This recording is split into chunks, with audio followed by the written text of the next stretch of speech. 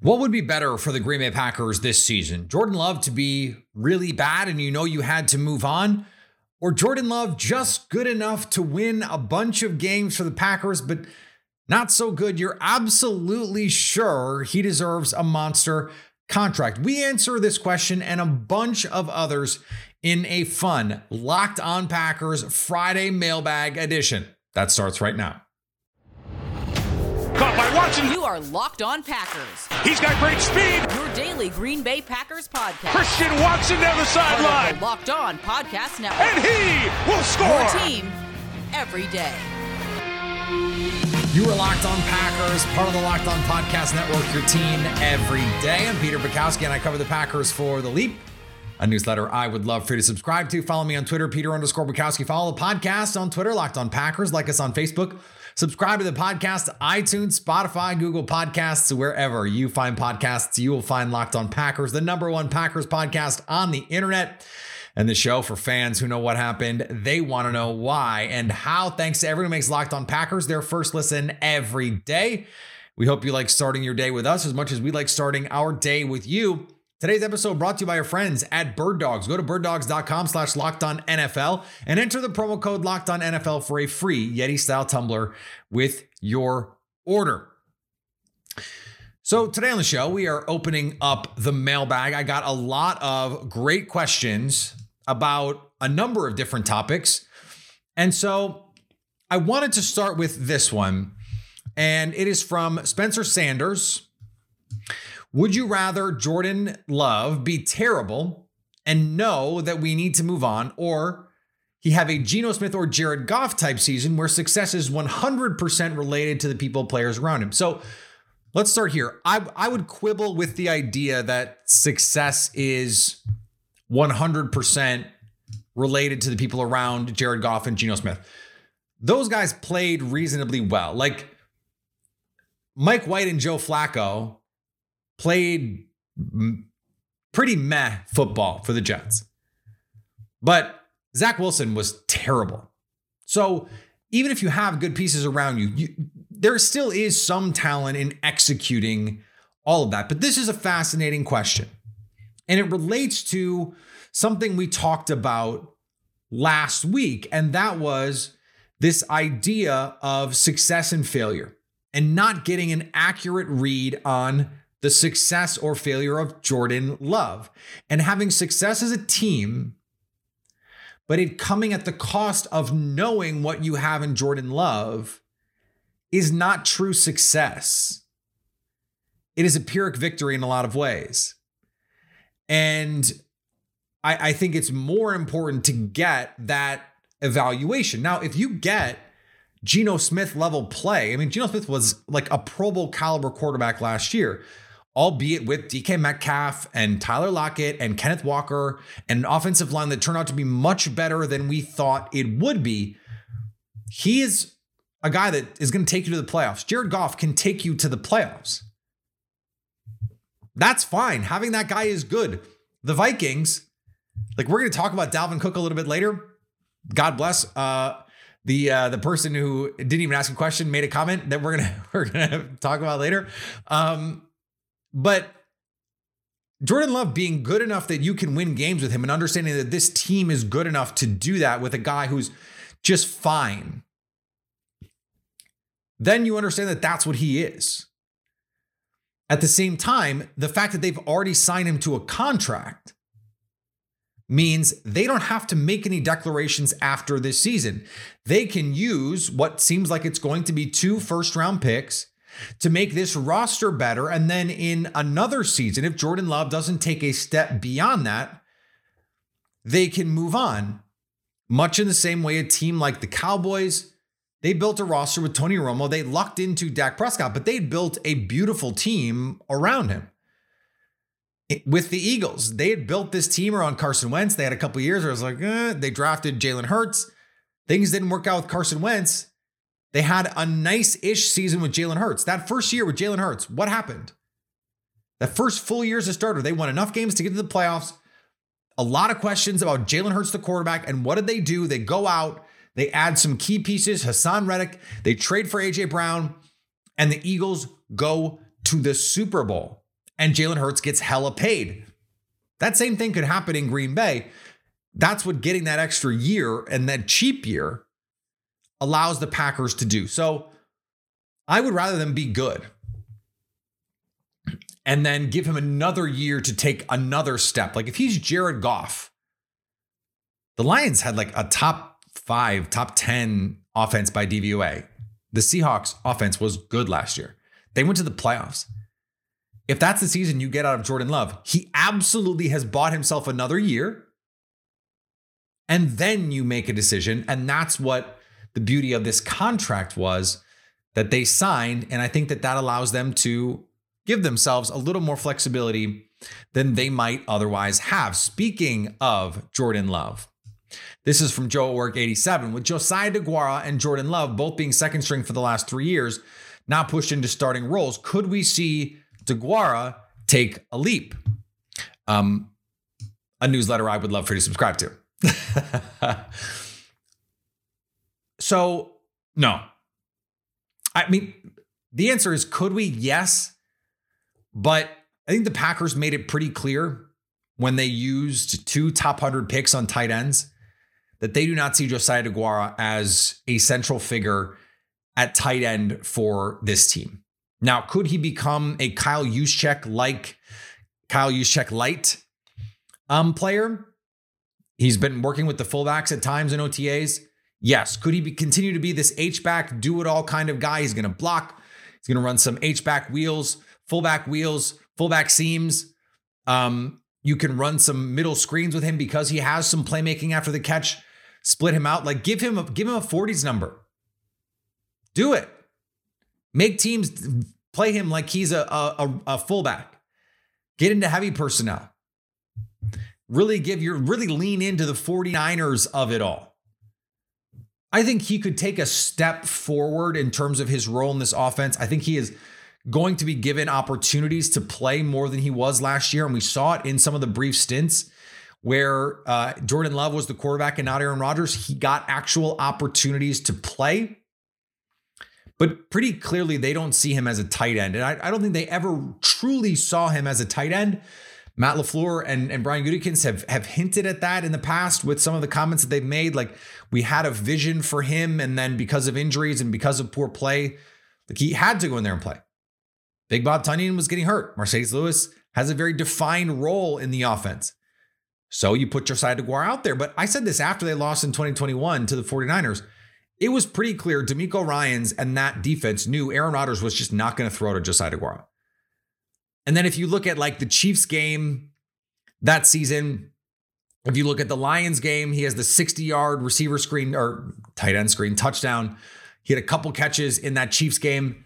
Like Jordan Love, who came in with Josiah DeGuara, trained in the pre-draft process with Josiah DeGuara, has been hanging out in the offseason with Josiah DeGuara, is probably far more likely to actually throw him the ball when he's the outlet on a play, for example, rather than chasing a big play. I think that has some value.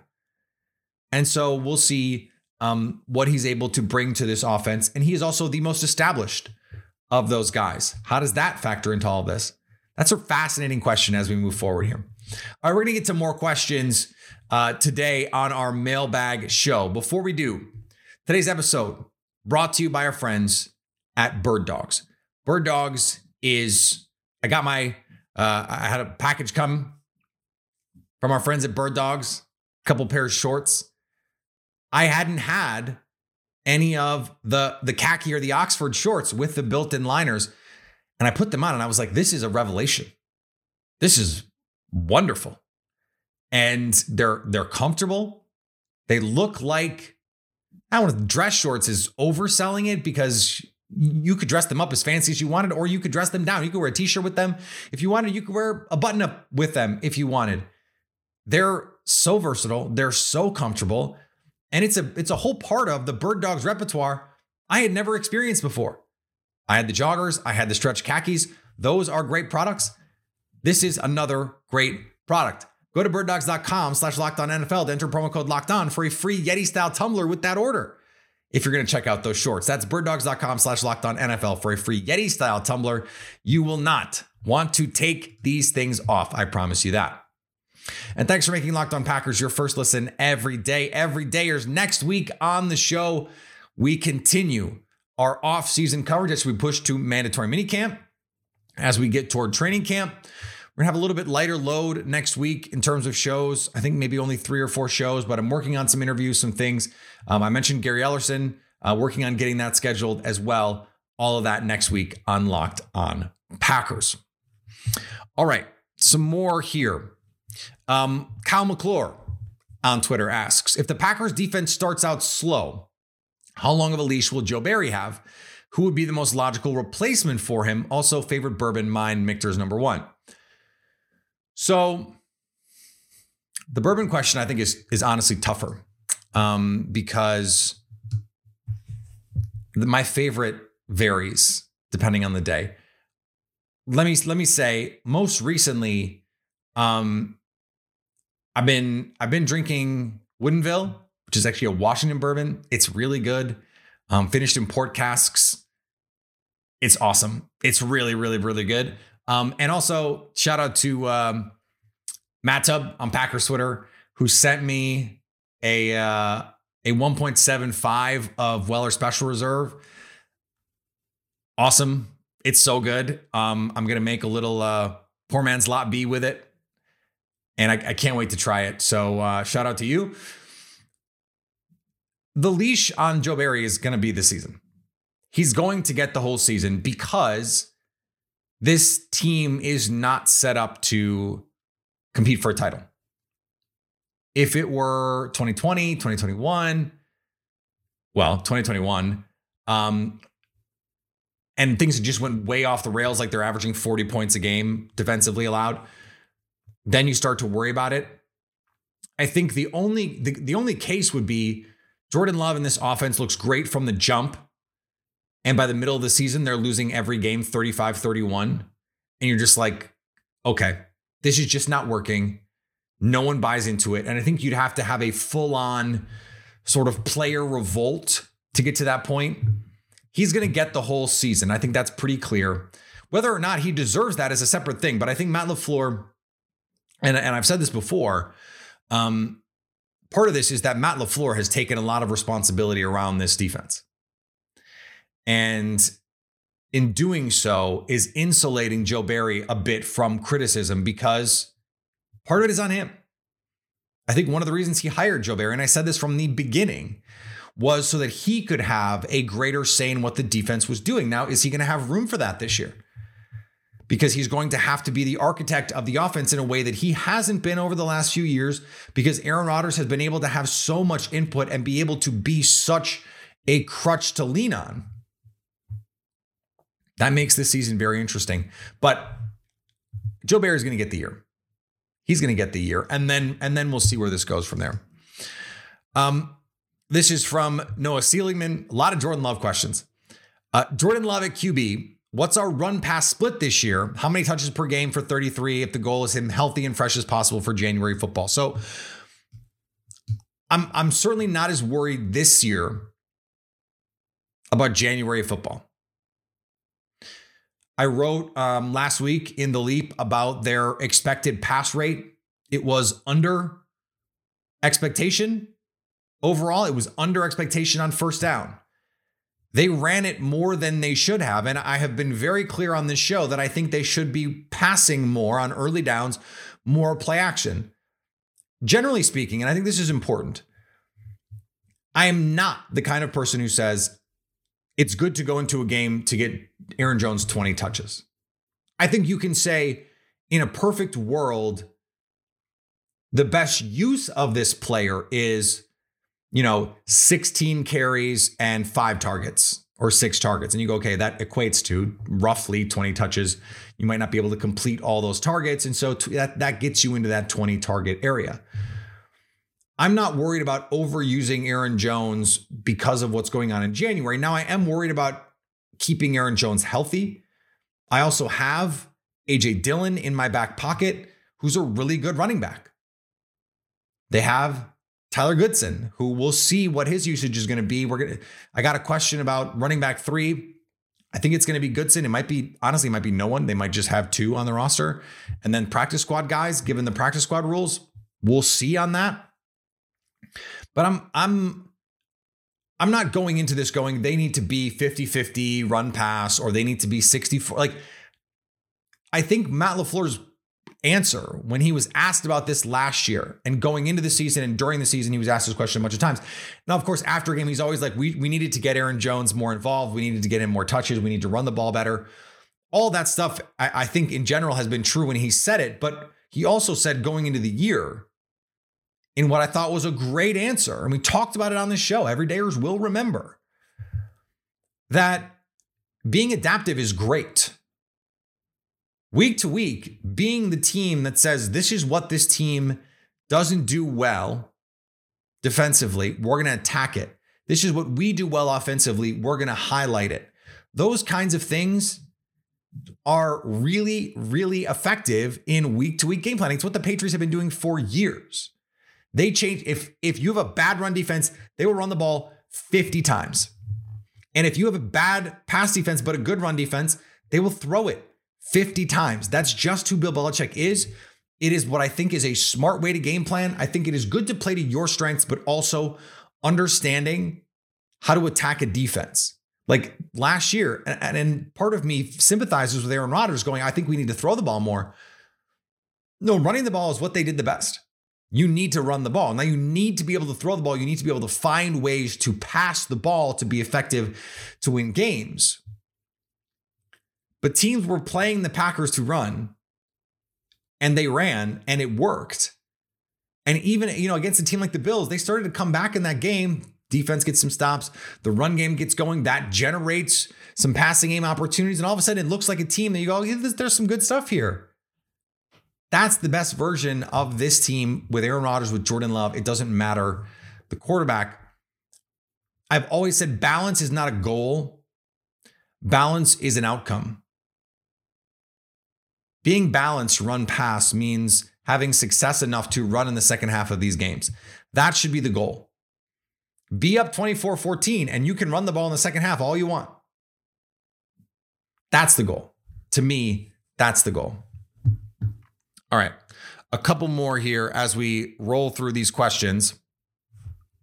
Wendell Ferreira, friend of the show, asks, if Eric Stokes is healthy, is he a starter today? Or do you think they'd go Jair, Nixon, Russell anyway? This is a fascinating question.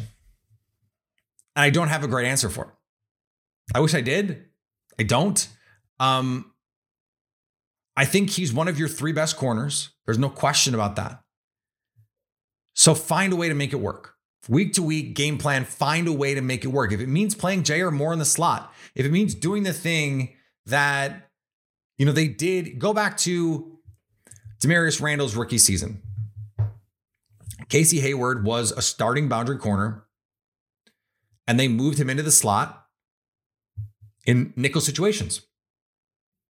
Demarius Randall played on the outside. Even though Casey Hayward was a better outside corner than Demarius Randall needed to be on the field because he was one of your 3 best corners. So you moved Casey Hayward inside.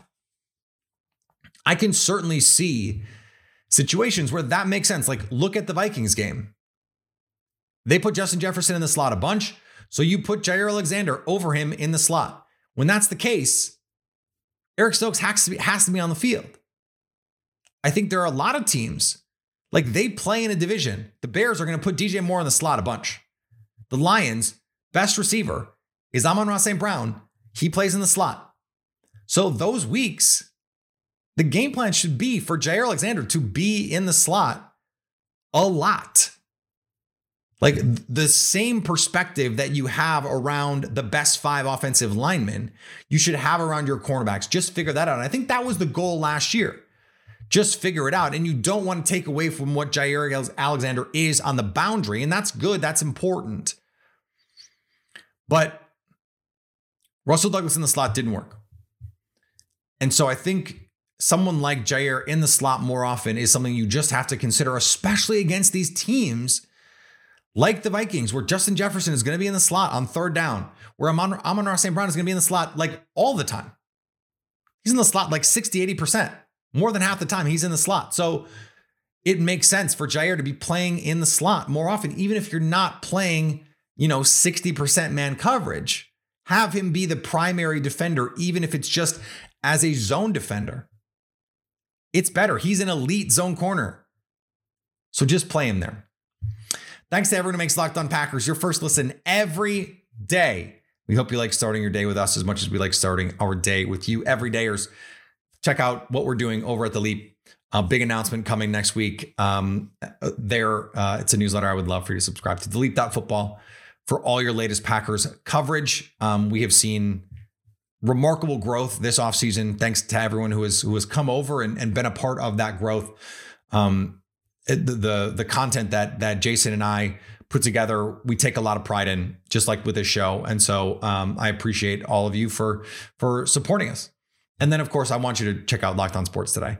All the sports news you need in under 20 minutes, wherever you get podcasts.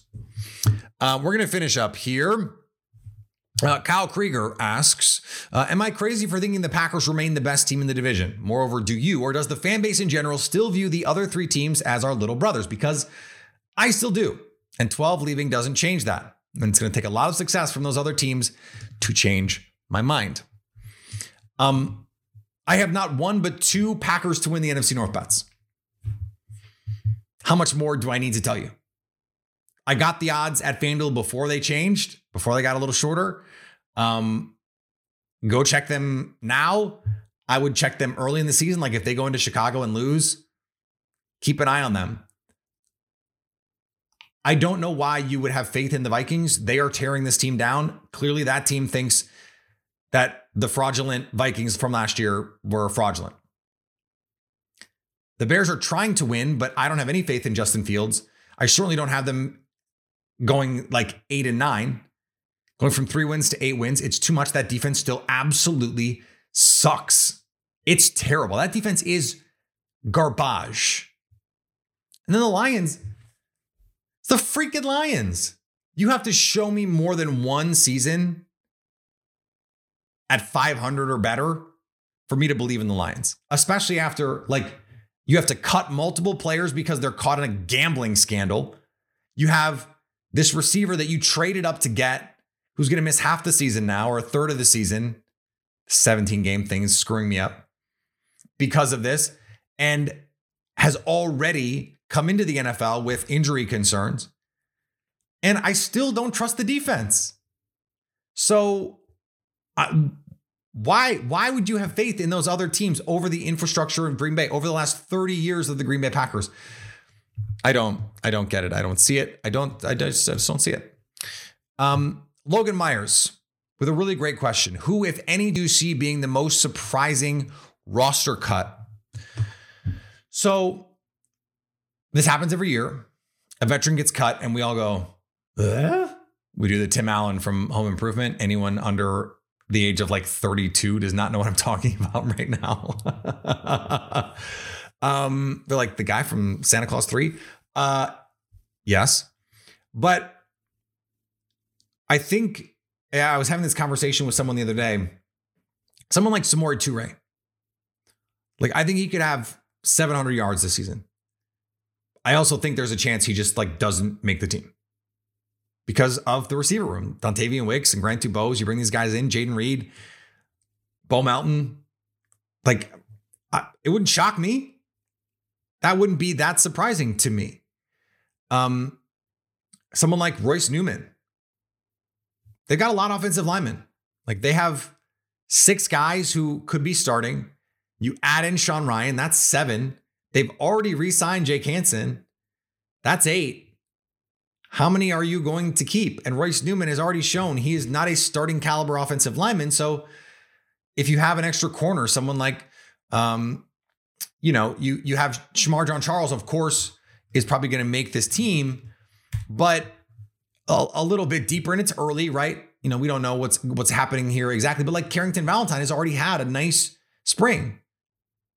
He surprises and makes the team. They want to keep a bunch of safeties like Jonathan Owens and Tarvarius Moore and Anthony Johnson and Dallin Leavitt, all these guys. All of a sudden you're going to keep 7 safeties with Ennis Gaines. You don't have room for the offensive lineman? Okay. Yeah, Royce Newman, sorry. Gotta go. That wouldn't be I think it would be like, you go, oh, okay. Whoa, that's interesting. Wouldn't be shocking, but you'd be kind of, no. Interesting. That's the one that kind of stands out to me in all of this. Okay.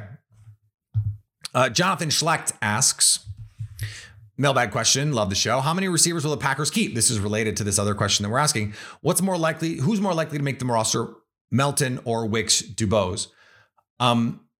If you're giving me both, if you're giving me like Melton versus the field of day 3 receivers, I'll take the field. I think Wicks is going to make the team. I think Dubose is going to make the team, frankly. Draft picks under Brian Gutekunst always make the team. Now, Dubose is hurt, has not been able to do much in OTAs so far, and so that's problematic for him. He may just like go on IR, and you may just redshirt him. That's fine, but he still made the team. I think it's going to be harder for Melton. I mentioned Samori Toure, like maybe he doesn't, maybe he does make the team. Okay, so you've got Watson. Let's say Toure makes it. Dobbs, that's 3. Jaden Reed is 4. Wicks is 5. How many more are they going to keep? This is an interesting question and related to some of the other ones that we've been asking. Are they going to keep 6? Are they going to keep 7 when we're talking about these fringe guys like Bo Melton? I don't know. So I think very clearly the guys who were drafted are more likely to make the team. But I think Bo Melton has a good chance to make the team because he fits the Packers types. And I like the talent there. All right, let's close on this. I teased this one already. This is from, he was a gamer boy on Twitter. No question this time. I just want to hear you brag a bit about Dalvin Cook. So thank you so much for giving me this opportunity. No, that is not my burner. I kind of wish it was, but it's not. I told you guys that Dalvin Cook was washed. All the underlying metrics said he was washed. The tape said he was washed. And guess who agrees? The Minnesota Vikings. Now, does that mean he's a bad player? No, he's a totally fine running back because fine running backs are fine. But he was making top of market money. What I actually would rather point out here is all these guys who made big money around the time Aaron Jones made his. Alvin Kamara, with the exception of Christian McCaffrey, who got a deal that is just like not in a world anywhere near what anyone else was getting and got because he's just a different kind of player. Dalvin Cook, Alvin Kamara, the underlying numbers for them are pretty bad. They're pretty bad. And they're pretty great for Aaron Jones. And then Aaron Jones comes back to the Packers, takes a little bit of a pay cut, understands the marketplace, and says, I'd much rather take a little pay cut for this team that wants to pay me, that wants to keep me, that wants to feature me, than take my chances on the open market, which is almost assuredly what happened here. The Vikings surely went to Dalvin Cook's representative and says, would you take a pay cut to come back? We'd be willing to do that. He said, hell no. I know I can get money on the open market. And you know what's going to happen? He won't. He'll get something. Like the Dolphins will pay him. Someone will give him an opportunity. But he's not going to get $12 million, $14 million a year. He just is not. So aren't you glad that you listen to the show? All right, I'm kidding. I'm half kidding. I don't get to take a victory lap that often. The Vikings were frauds. I got to take a victory lap on that, and Dalvin Cook is washed. It's the Vikings. I get to take victory laps, right? Come on, right? Come on. We'll be back next week. A lot more on Locked On Packers. Follow me on Twitter, Peter_Bukowski. Follow the podcast on Twitter, Locked On Packers. Like us on Facebook. Subscribe to the podcast, iTunes, Spotify, Google Podcasts, wherever you find podcasts. You will find Locked On Packers. And anytime you want to come hang out with us live, you can do that on our YouTube page. So you can stay Locked On Packers.